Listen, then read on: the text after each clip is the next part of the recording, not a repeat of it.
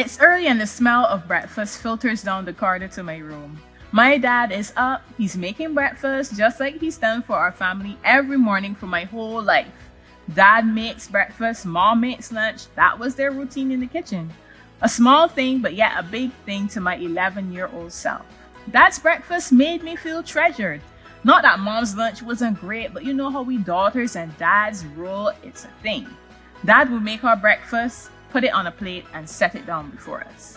In my family, on the other hand, mom did everything. So the idea of a partnership in the kitchen was an adjustment. Our expectations of what we think our partner might do or be like are sometimes modeled on the men or women who shaped our growth.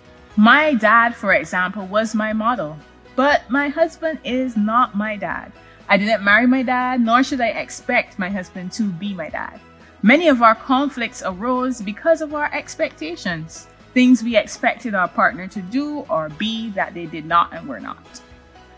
Releasing each other from the box of expectations and valuing each other as individual persons will go a long way to mending some of the breaches that come into our relationship.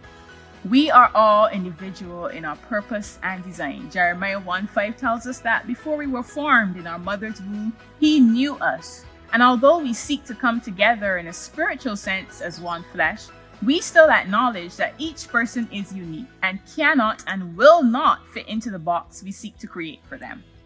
The value we place on each other as individuals is very much like a floating rescue lifebuoy coming to save our marriage dream. Don't forget to do your readings and answer the discussion questions. That's it for today. And say a prayer. Don't forget, pray, it helps. Trust me. Until next time.